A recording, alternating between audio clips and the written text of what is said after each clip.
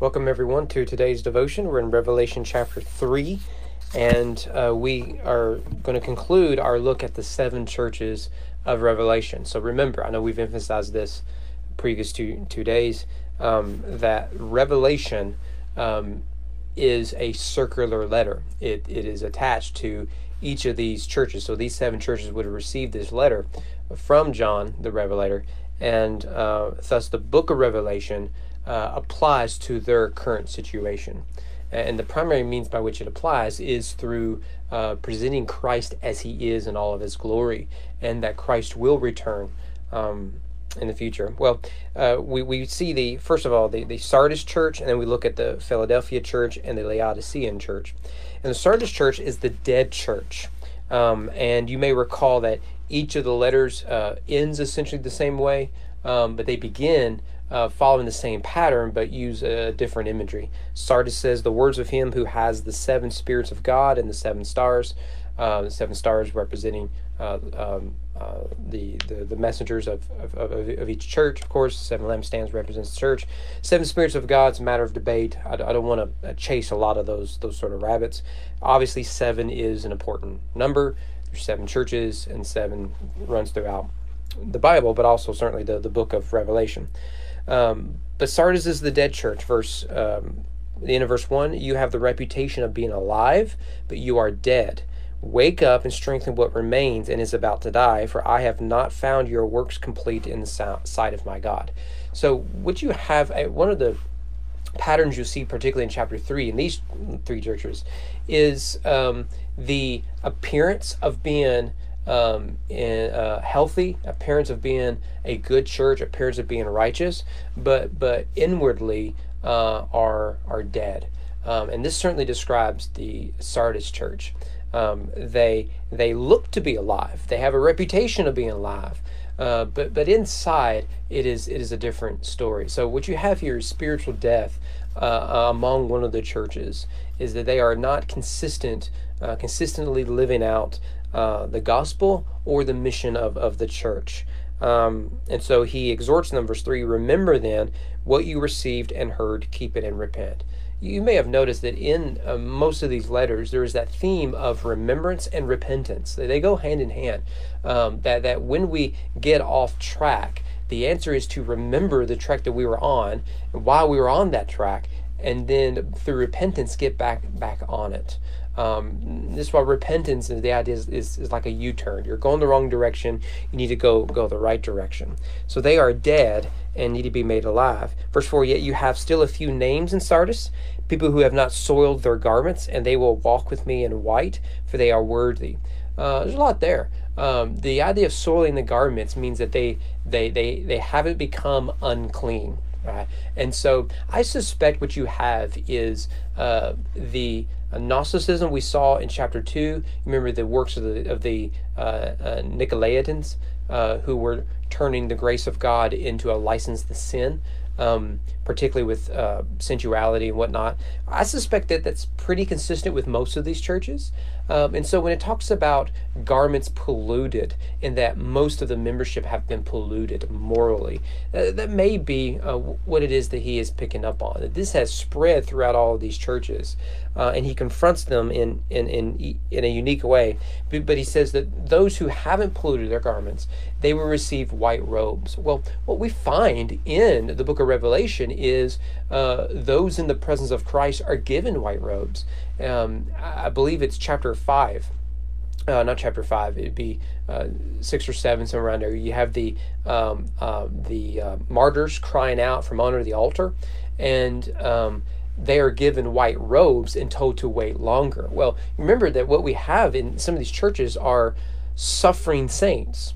Some have been martyred, some are still suffering, and the idea is wait a little longer, and Christ's justice will appear. And you have something similar going on here. White obviously representing purity, holiness, righteousness, whatnot. And later on in Revelation, their white robes are dipped in lamb's blood. And it's a beautiful imagery that they are white because of the Lamb of God. Then you see that I will never blot his name out of the book of life. Well, that is the dead church. Let us quickly move on to the faithful church. And this is really, you want to be the church of Philadelphia. Of the 7 churches, this is the one where Jesus really has nothing but praise to give them. You see the imagery there in verse 7, the words of the Holy One, the true one who has the key of David, who opens and no one will shut, who shuts and no one opens. There's a lot there. What does the key of David represent? What not? I don't want to, in our study of Revelation, I don't want us to get distracted by a lot of those details. And there's some ambiguity with some of it. Verse 8, he says, I know your works. That's pretty consistent with most of these letters. Behold, I've set before you an open door for which no one is able to shut.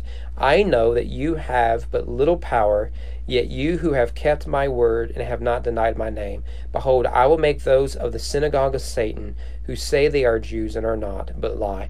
That synagogue of Satan takes us back to what we saw in chapter 2 with the earlier churches. It seems to be legalistic, fundamentalistic Judaism. The Judaizers is what they're called in the book of Galatians.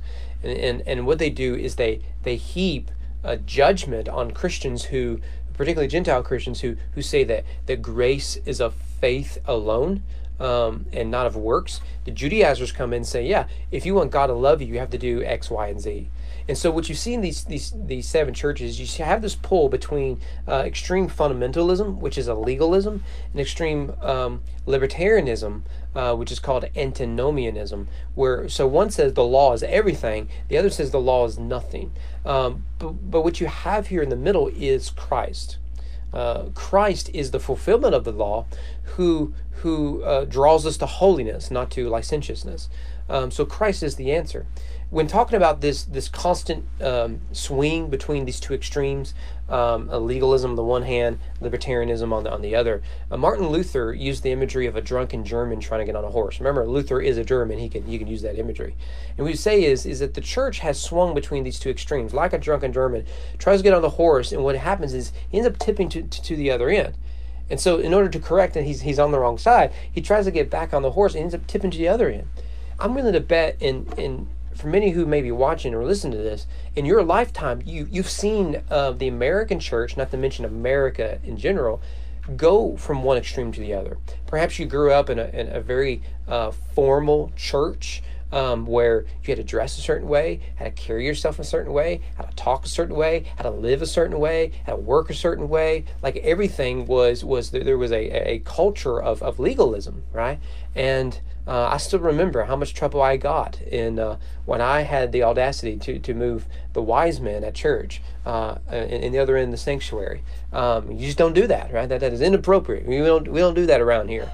And there was all these little rules that if you violated, you weren't a good person, right? Well, now what we see is actually a swing to the other side. And what we see is a justification for unholiness. And it isn't just theological liberalism that's doing this. We are doing the swing on the other end. And what you have is legalists don't want to be libertarians, and libertarians don't want to be legalists. And so instead of seeing both are extremes, what we need is Christ, what they do is they just throw arrows at each other. And society will constantly swing from one to another. And guess what's going to happen in the next 50, 100, 200, 300 years is after we get tired of libertarianism because we know it doesn't give us the joy and contentment that it tells us it can, we're going to swing towards legalism. And the one balance there is the gospel. Most religions promote legalism. Islam, Judaism, Mormonism, whatnot. And it's usually secular religion, although now in the name of libertarianism, it's actually quite legalistic.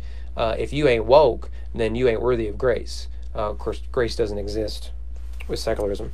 Nevertheless, we see that balance in these 7 letters, that we don't want to be one or the other. We want to be focused on Christ. Verse 11, he says, I am coming soon. Hold fast to what you have so that no one may seize your crown. Hold fast to it. Finally, we get what's probably the most well-known of the 7 churches. That's the church of Laodicea.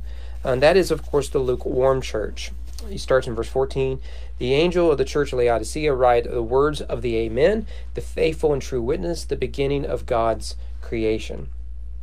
Now, verse 15 goes on, I know your works, again, consistent with almost all, if not all of the 7 churches. You are neither cold nor hot. Would that you be either cold or hot, so that because you are lukewarm and neither hot or cold, I will spit you out of my mouth. Now, what we do with a lot of this is we come to this, and I've heard the sermons, unfortunately, usually in revival, and they would say, look, God wants you either for him or against him. Pick one here tonight. And then we're going to sing all 80 verses of Just As I Am, and the preacher will talk over all the verses that we're singing, hoping that someone will come forward and decide to be, I guess, hot instead of cold. I guess it would work here. I'm not sure that's what Jesus means by this language. Geographically, what you have is near Laodicea is you had 2 nearby towns. One had a hot spring, and the other town had a very cool water. And so you could go there, and you could enjoy the cold water over here. You could enjoy the warm spring over there. And then if you came to Laodicea, what you had was tepid, dirty, lukewarm, nasty water. And it was the sort that when people would come to Laodicea and drink the water, they would spit it out. It's nasty, right? And so Jesus is using their location, right, as an illustration of their spiritual state. Look, Jesus says, hot is useful water. Cold is useful water. What isn't useful, at least for the purpose of drinking, cleaning, whatever, is this lukewarm, nasty stuff. He says, this is you.